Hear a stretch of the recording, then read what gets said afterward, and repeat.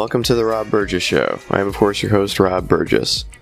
On this, our 110th episode, our guest is Jonathan Weisman. Jonathan Weisman is Deputy Washington Editor of the New York Times. He's the author of the novel Number 4 Imperial Lane, which was a Chautauqua Prize finalist, Amazon Best Book of the Month, and Great Group Reads pick at the Women's National Book Association. His latest book is Semitism, Being Jewish in America in the Age of Trump. He has reported for the Baltimore Sun, the Washington Post, USA Today, the Wall Street Journal, and others. He is the father of 2 teenage daughters and lives with fellow writer Jennifer Steinhauer in Washington, D.C. And now on to the show. I'm Jonathan Weisman. I'm the Deputy Washington Editor of the New York Times, and I've written a book called Semitism, Being Jewish in America in the Age of Trump. Cool. Yeah, and I just finished your book a few days ago. I really enjoyed it. And if you could explain what your relationship with Judaism was before the events with which preceded the writing of this book occurred. From what I understand in your writing, you weren't particularly religious in any real sense before this all happened, right? Well, I was raised in Atlanta, in a modestly Jewish household. I was certainly identified Jewish, and I was bar mitzvahed, and I went to religious school. But honestly, in my adult life, I wasn't particularly Jewish-oriented and not particularly religious, which was one of the crazy things about what happened to me, because somehow I was identified by the neo-Nazi alt-right movement as some avatar of Judaism in America. Right. And I do think one thing that is interesting about Judaism itself is that you can be culturally Jewish and you don't have to be religious. It's kind of a race and a religion, and that's different from other religions and races because they kind of are separate in that way. Is that right? Right. There is a sense of Judaism as a culture, as a people, and that, it's traditionally passed on matrilineally. So if your mother is Jewish, you are born Jewish. You're Jewish. That's all there is to it. There aren't a lot of hoops to jump through if you have the golden ticket of a Jewish mother. Right. Well, and that's good that you brought that up, because one of my good friends, Brian, is Jewish, and he's telling me that he was experiencing some amount of prejudice from other Jewish people, because actually it's the reverse for him. His father is Jewish and his mother is not. And I know, like you said, that's a matriarchal thing, and that's something you've run into, I guess, in your life, right? That some people like. It is obviously I have 2 daughters, and their mother is not Jewish, and they weren't raised particularly Jewish at all. But one of them, my younger one, who's 15, she identifies very Jewish, and yes, technically, in fact, she is. If she went to Israel, for instance, the Israelis would not identify her as Jewish. She would not be considered Jewish. But she considers herself Jewish, and I think that in at least kind of liberal traditions of the United States, and especially in the less rigid Reform synagogue movement, we'll take anybody. It's a little more open, right? But are there any other major religions that you can think of that could also be classified that way? Because I was talking about this with my wife, and she was a religious studies major in college, and I was saying I thought almost Mormonism could seemingly fall into that category, because it seems like there was that bottleneck where they were this kind of tribe of people that were off in the desert, a different desert, of course, but it's kind of one point in history, and it kind of springs from that, and I see some common characteristics. But she said that analogy really doesn't work because Jews aren't evangelical in any way.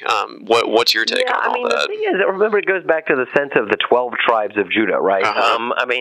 That in some ways, through the millennia, Jewish blood has obviously mingled with all sorts of blood, but there is at least the notion that we all go back to this small group of tribes in what is now Israel and the Middle East, and that we were scattered to the winds after various conquerors of Judea and Samaria. So it is different. I mean, in some ways, No, in some ways, I can't really figure out any religion like this, because the difference between Judaism and Mormonism, or Islam, is that Mormonism, the Church of Jesus Christ of Latter-day Saints, and certainly Islam, believes in the active spreading of the religion. They want to take over as many as Mormons as they could be, and so the community of of Muslims called the Ummah, that's an ever-expanding community, whereas the Jewish people, we are not particularly aggressive in proselytizing. In fact, we're very not. If you can convert to Judaism, certainly, but Jews do not go out and seek to convert you.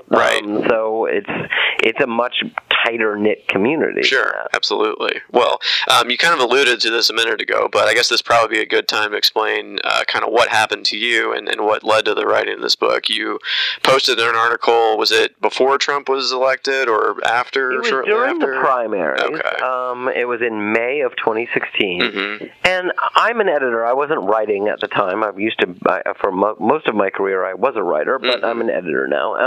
And actually, it was in the Washington Post. There was a column by a guy named Robert Kagan, a conservative scholar, actually, at the Brookings Institution, called "This is How Fascism Comes to America." And I took a little bit of it, and took a clip of it, and put it on the internet, on Twitter, and sent it out into the world. And I got a strange note back that said, "Hello, Weisman." That's it. It was from Cyber Trump, and Weisman was in three parentheses. I didn't know what that meant. I had never seen that notation, the three parentheses. I had a feeling that it had something to do with the Jewishness of my name, that Weisman is a Jewish-sounding name. And I said, "Care to explain?" And he sent back another tweet that said, "What ho, the vaunted Ashkenazi intelligence. It's a dog whistle fool. I'm belling the cat for my fellow Goyim." And afterward, almost immediately, there was just this onslaught of Twitter messages that were the basest, ugliest forms of anti-Semitism you could imagine. Not just obviously Jewish stereotypes, but me with my head superimposed on a figure who's kneeling down and about to get his head blown off by a Nazi, or me in a gas chamber with Trump about to throw the switch and him in a Nazi uniform. Pictures of my face superimposed on Holocaust victims, such and such and such. It just went on and on and on. What was amazing about it is how organized it was. Right. Yeah, absolutely. And this is kind of like a tactic that you go into the book, and you talk about Gamergate, and I know you interviewed Zoe Quinn, and it almost seeseems like Gamergate was a training ground for kind of what came next as far as the 2016 election and kind of what happened with you. Tell a little bit about her story and kind of what you learned from her. Well, what's interesting is that Gamergate in some ways was a dry run for the alt-right. And just to refresh your listeners on this, there was a small group of women video game designers. They were designing feminist video games, games that were designed to appeal to women, not men. And there were a lot of gamers kind of living in their basement on 4chan and 8chan and talking about video games. And they decided that they hated these women. They wanted to destroy them. And they learn how to weaponize the internet through Gamergate. They learn how to dox people or swat people or just try to ruin their lives by just pounding them with messages, emails, texts, putting out intimate details of their lives, some of them true, many of them false, just making their lives miserable. And the reason that Gamergate was so important to the kind of the neo-Nazi alt-right was that before Gamergate, and Gamergate was around 2012, I think, 2011, 2012, before Gamergate, all of these guys, the neo-Nazis and the alt-right, were living in their own websites. They had, the Daily Stormer or Stormfront or like the National Policy Institute. They talked to each other. But what they saw with Gamergate was that if you got your message out through more accessible channels, like 4chan and 8chan and the chat rooms in YouTube or Reddit, then you could then people would see your message that weren't part of your team, and they would sign on, and they also learned that, whoa, we could really, we don't just have to organize with the internet. We could actually use the internet as a weapon. And I think that was a really important moment for the alt-right movement. Mm-hmm. Definitely. And you mentioned this when you were explaining what happened to you, but the three parentheses thing, was that was a Google plugin, right, that allowed them to search by that? Is that? Yeah, I'll quickly explain. Nobody knew. It was called the coincidence indicator. That it was such a innocuous name that Google didn't even notice. Didn't know what it was on. It was a Google plugin. You could download it, and on Google, if you actually do a Google search, Google does not ordinarily pick up punctuation marks. But if you download the coincidence indicator, you could specifically look for these three parentheses, and then that would tell you, as a neo-Nazi, as a follower of the alt-right, who was being targeted. And generally, it was Andrew Anglin, at the editor of the Daily Stormer, that was deciding, which mostly Jewish journalists to target. And once they belled the cat with the three parentheses, then anyone who was a follower of Andrew Anglin could then go and search out the latest mark. Right, and then a similar thing happened to, you mentioned this in the book, was that Julia Yaffe also did a thing on Melania Trump, and then that kind of, the storm descended upon her as well after that? Right. Yeah. Actually, there were quite a few. Ironically, one of the most attacked journalists was Ben Shapiro, who was a ardent conservative, right. But Ben Shapiro had been on Breitbart, and when Breitbart kind of took a turn toward anti-Semitism, he quit Breitbart, and I think he got the attacks that the apostates get. Right, he was a backslider, so he was really targeted. They hate them worst of all, right? So Julia Yaffe, at that time during the campaign, was a freelance journalist, and she had written a profile of Melania Trump for GQ, in which she went back to Slovenia and found a long-lost half-brother of Melania, and Melania declared that this was too intrusive. She did not like this, and then Andrew Anglin at the Daily Stormer said that Princess Melania did not like this. He belled Julia Yaffe, and Julia Yaffe was just deluged with threats, death threats, rape threats, the worst kind of stuff. So yeah, I mean, and remember, when Julia Yaffe, when all this was happening to Julia Yaffe, Melania was asked by a different women's magazine, what do you think about what's happening to Julia Yaffe? She said, well, she provoked it. So no, they weren't exactly trying to tamp this down. Right. But as far as Google goes, they did remove that plugin eventually once it was kind of found what was going on, right? That's not a thing that happens anymore, right? They did, but I'm telling you, if you go onto Google right now and look at it, you'll find it. The coincidence indicator now just has its own website, coincidenceindicator.com, I think. Gotcha. So, still out there. It's still out there. But you took an interesting tactic when this first started happening. You started retweeting people to kind of show, this is what I'm dealing with, this is what I'm seeing in my mentions. It seems like you kind of came to the conclusion that that was counterproductive. Is that right? I think it was, I thought it was very important that people out there in the world saw the kind of hatred that was being stirred up by the Trump campaign. Remember, most of these people, they went by things like Cyber Trump. Their avatars were Trumpy.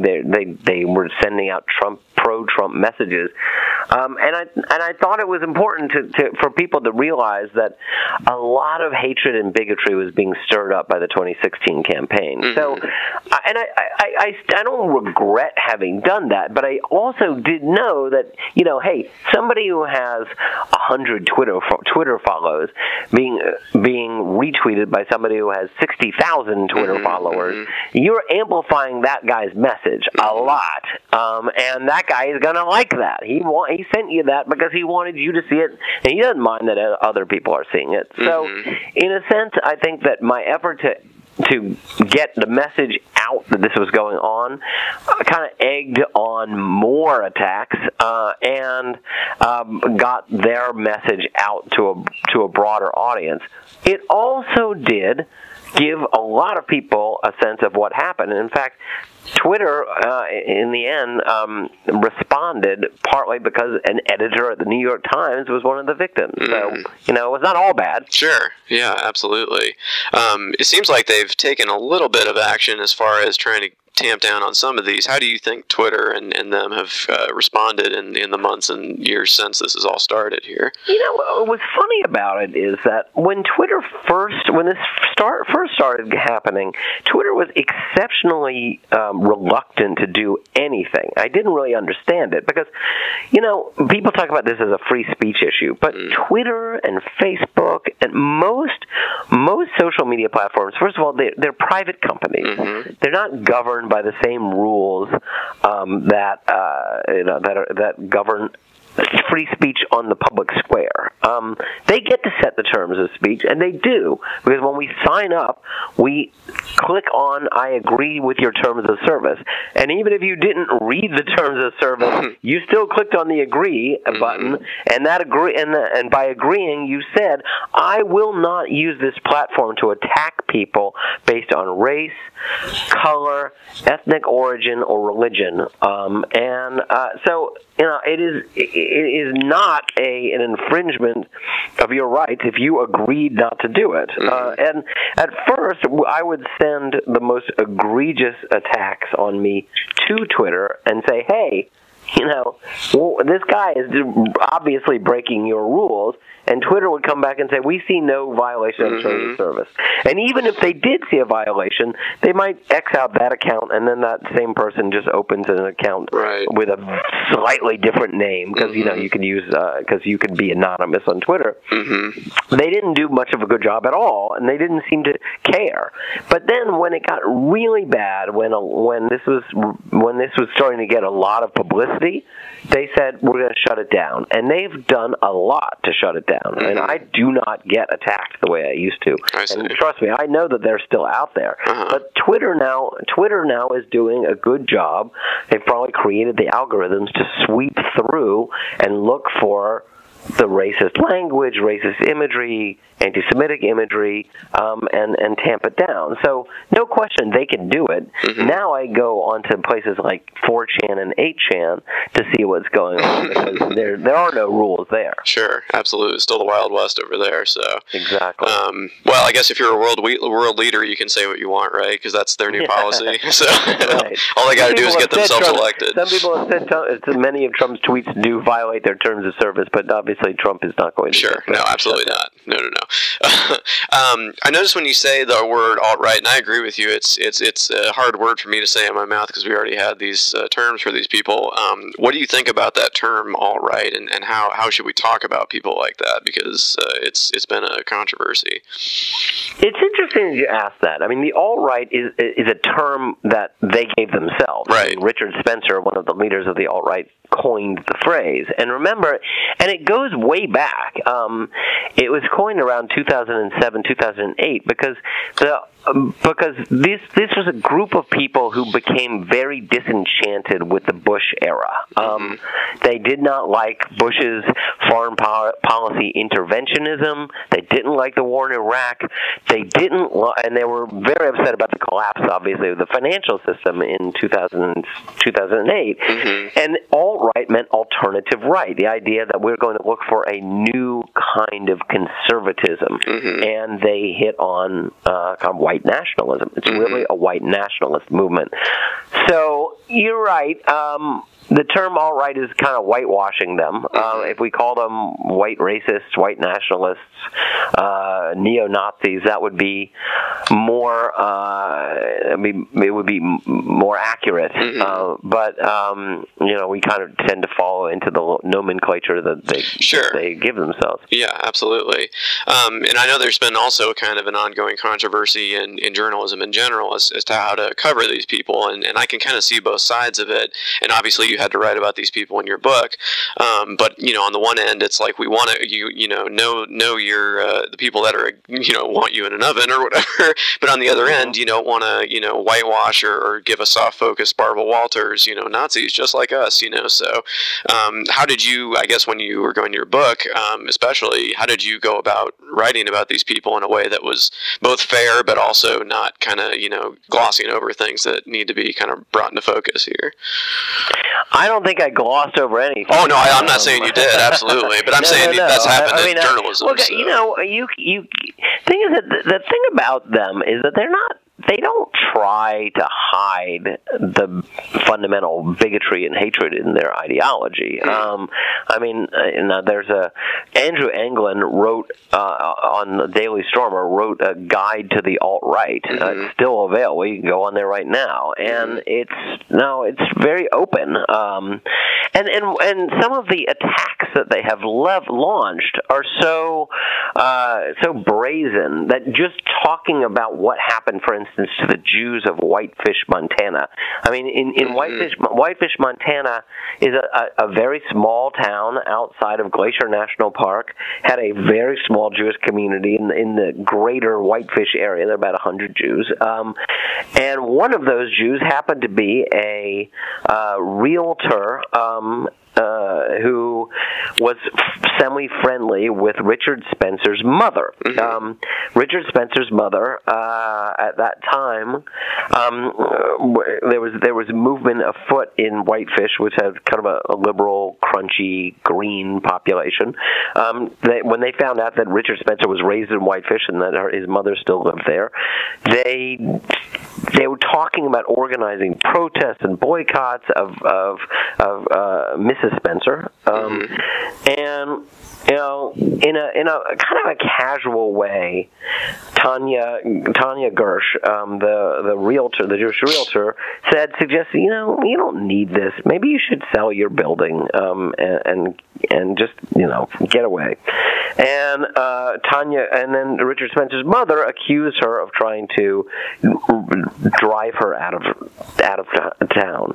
And the response was to organize a mass attack on every Jew in the greater Whitefish area, to target an entire community. And it was so ugly and so out there. And the local rabbi, the synagogue, had to get armed guards, and it was, just spelling it out gives you a good sense of the willingness of the aficionados of the alt-right to go after real people, and it's not just an internet phenomenon. It can be a very destructive force. Right. Well, I think that was the big thing about Charlottesville is, like you pointed out in the book, it's like they're coming out of the online and into the real world or whatever. This isn't just online trolling. This is for real. Like, and things are really happening in the real world. So that's the difference now that I see. So.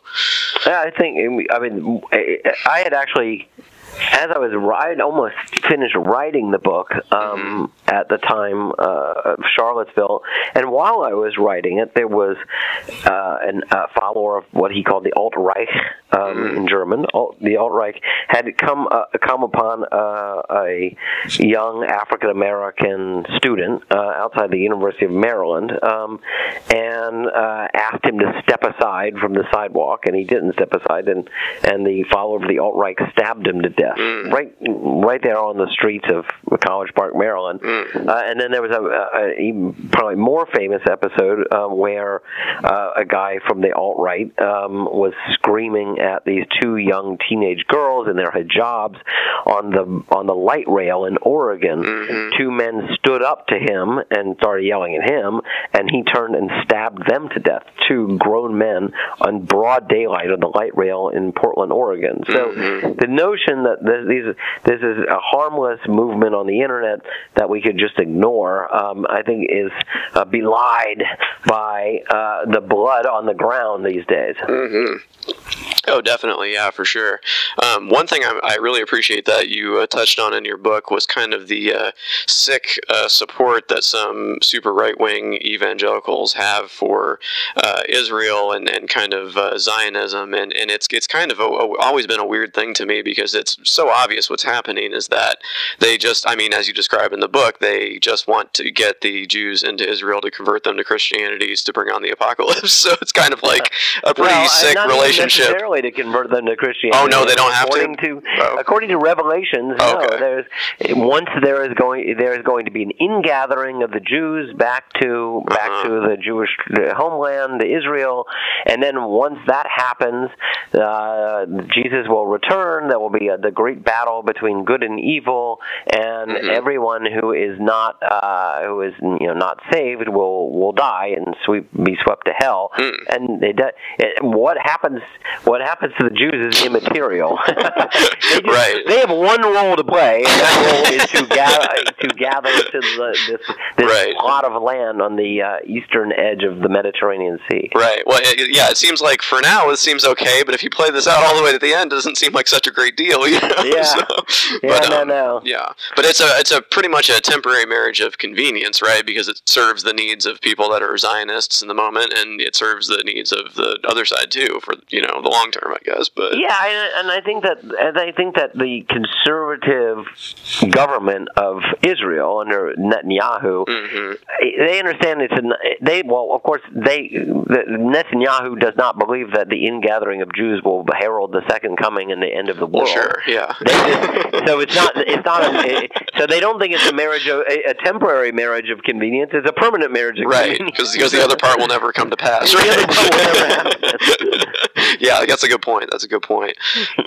But since you've been exploring, the topic of Judaism professionally, and that you've obviously been thinking about it a lot, what effect on your personal life has it had with your relationship with that, both, I guess, culturally and religiously? Well, I actually do believe. I mean, I have become more religious in the process of this. I talked to a lot of people, a lot of Jews, and a lot of rabbis to talk about my experiences and how we combat the rise of anti-Semitism and bigotry more broadly.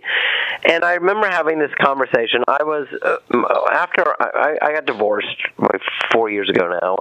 Right after my divorce, my younger daughter said, "Okay, now that you're on your own, I want a Jewish education. I want to join a synagogue. I want to be bat mitzvahed." And we did. We joined a synagogue. We were a member of a synagogue just outside of Washington. But I was talking to a different rabbi, and a rabbi from a different synagogue named Dan Zemmel.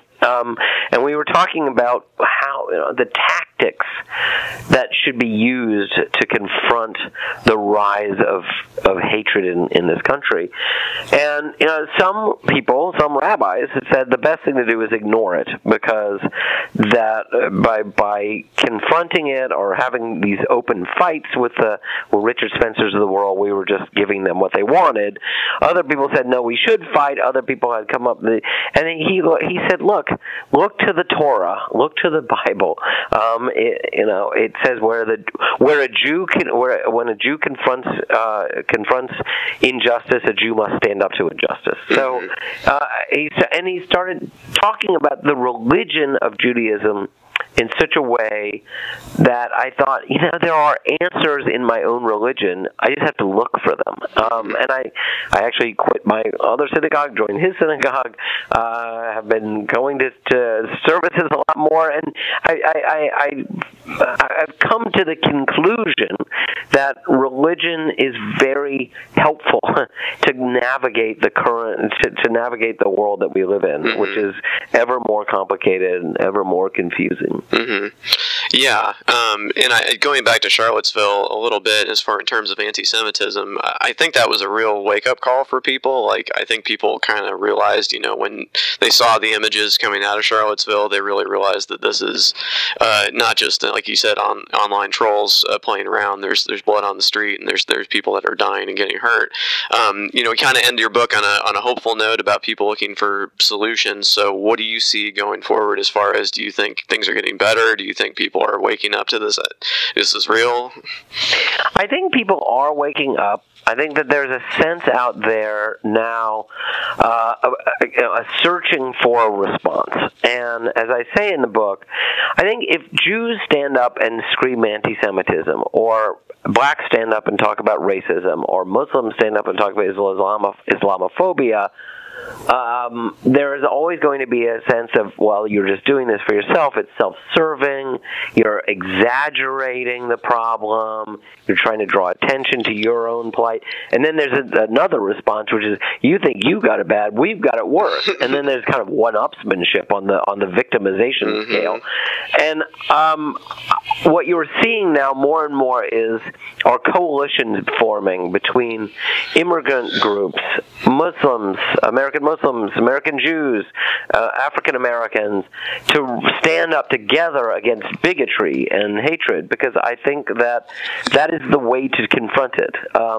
You can't get up and get involved in one-upsmanship, and you can't really deny the upswell of bigotry, especially if you talk about it in its totality and not break it down to its components. Right, absolutely. And you also mentioned this in the book. It kind of goes back to the civil rights era of, the black and Jewish, civil rights, like the Freedom Riders. There was a lot of cooperation there. So I think when people realize that there's kind of a universal threat, not specifically to just their group, I think that's when things actually move forward. You know what I mean? So right, and I talk about that in the book too. There was a sense that coalition of blacks and Jews in the civil rights movement was immutable, was always there, will always be there. But in fact, that's not true. I mean, African Americans and Jews and Jewish Americans have sometimes been at odds, have sometimes gone their own way, and that coalition in the civil rights era was a model for the future, a model for the present, but it wasn't. But I mean, we have a long way to go to get back to that tightness and that level of cooperation. Right. You mentioned your kids, and I also have 2 kids, but they're younger than yours. But what do you tell them about social media after you've gone through all this? Going back to your kind of Twitter mob experiences, going forward, how do you tell them to deal with the online world? So mine are 18 and 15, and to be honest, they have a lot more to teach me than I have to teach them. I mean, it's funny because my 18-year-old helped edit my book. She wrote it all the time, and she actually is a very talented writer, but she also just has a sense of what's going on. She was actually the one who said she wanted me to see this guy PewDiePie. PewDiePie is this YouTuber who's got these enormous tens of millions of followers all around the world. He's actually a Swedish guy, but he does his little YouTube acts in English. And PewDiePie, who has, as I said, millions and millions of followers, had done this thing where he was talking about the new website Fiverr, where you could hire anyone basically for $5 to do anything. And he kept talking about he had hired these guys in India to do something super secret for him, and he was all excited about whether they were going to really do it. Well, could I really get them for $5 to do this super secret thing I asked them to do? And he uploads a video that they have sent him to prove that they did what he was going to do. And what it was, these two Indian guys in some kind of jungle somewhere in India, dancing around, and then they unfurl this banner, and it says "Death to all Jews." And PewDiePie acts all embarrassed. Oh my gosh, I can't believe they did this. Oh, I feel terrible. Oh, this is so bad. Oh, this is so bad. I can't believe I asked them to do this. And he makes a big show of contrition. But the amazing thing is that he did it. What made him think, I'm going to have these two Indian guys unveil a banner that says "Death to all Jews"? And I think about all of the young boys, the 12-year-old boys who love PewDiePie, who for the first time saw the phrase "Death to all Jews" on that show. Right. As you asked me, what do I tell my kids? Well, my kids tell me things, and they say this stuff is everywhere. Now they're a little more I think they were a little more dismissive. People don't take this stuff seriously. And I say, you have no idea. The fact of the matter is, the guy who shot up the school in Parkland, Florida, was swimming in this stuff. He had a swastika on one of the magazines of his AR-15. Yep. The guy who just shot up the school in Santa Fe, Texas, there's evidence that he was swimming in this stuff from his Facebook page. So I think that especially young men at ideologically vulnerable ages, if they're searching for something to give them, to make them a part of something, and they run into hatred, and the whole notion that there's a white genocide going on, that the whites are being crushed by the Jews and the blacks and the Latino immigrants and the Muslims. They want to join that. They're susceptible, and I think that social media is a wonderful tool for outreach, but it is also a dangerous tool for those who are vulnerable to this kind of ideology. Sure, absolutely. Well, it kind of reminds me of how they talk about, ISIS, self-radicalizing people online, and how different is that really from what we're talking about right now with this neo-Nazi stuff? It's pretty similar to me. It's different in that in the United States, a hell of a lot more people have been killed by self-radicalized right-wing terrorists than by Muslim terrorists. Oh, absolutely, sure. But it's like a social contagion, though. It's like you said, we don't take it seriously. People that know better, but there are people that don't know better and do take it seriously. Yeah, absolutely. So, but you're usually writing, straight journalism, and that's kind of what you've been versed in. And this, you get to say a little bit more about your life. And obviously, your last book before this was a novel. So, how has it been, kind of switching between formats here and these different things you've been doing? It's a good question. I mean, the first book I wrote, that novel, had been bouncing around my head for 20 years. A lot of it is based on real life experience, and I'd always been a journalist, so I was taught to tell my story, what I'm trying to convey, as fast as possible. And in writing Number 4 Imperial Lane, I had to learn how to write slowly, to spin out a scene, to describe it, to understand that there are no limits here. I don't have to finish this in 12 inches of copy. And writing this book was much more of a journalistic exercise. It combined personal experience with actually going out, interviewing, talking to people. I wrote it very quickly because I wanted it to be in the nation's bloodstream as fast as possible. In fact, I finished this book right about at the time of Charlottesville. I had to pick it back up, put feeds the Charlottesville experience throughout it. Mm-hmm. But this book was done by the fall of 2017, and we rushed it. I actually said, "Can't we move up the publication date?" And they just wouldn't do it. Right. But I certainly, I guess at one point there was some concern that by the time this book came out, maybe the alt-right would be gone, that all this bigotry would have ebbed, and it certainly hasn't. No, absolutely not. Is there anything else I didn't ask you about that you'd want to get in there before we go here? Well, there's one thing I always like to say, which is that I think that standing up to bigotry and standing up for democratic pluralism, this is not supposed to be an ideological thing. There's, conservatives, liberals, Republicans, Democrats, there are certain lines that we used to not cross in our political discourse. And I wish that we would get back to the point where it was not seen as a political statement or a statement of bias to say that we're all in this together, and that this is a nation that does not believe in bigotry and hate.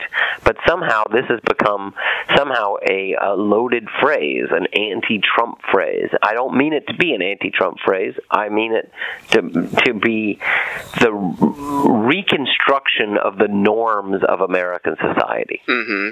Right, and a lot of things that are changing aren't things that are like laws. It's just things that we've expected to be the same and just aren't the same as we expected them to be. So exactly. The last question I always ask before we go is, what music have you been listening to lately? Oh, when I was driving to work this morning, I was listening to Green Day's latest album. So if you really want to know, but I was also at Jack White's concert a couple of days ago. Oh my God, it was fantastic. Oh yeah.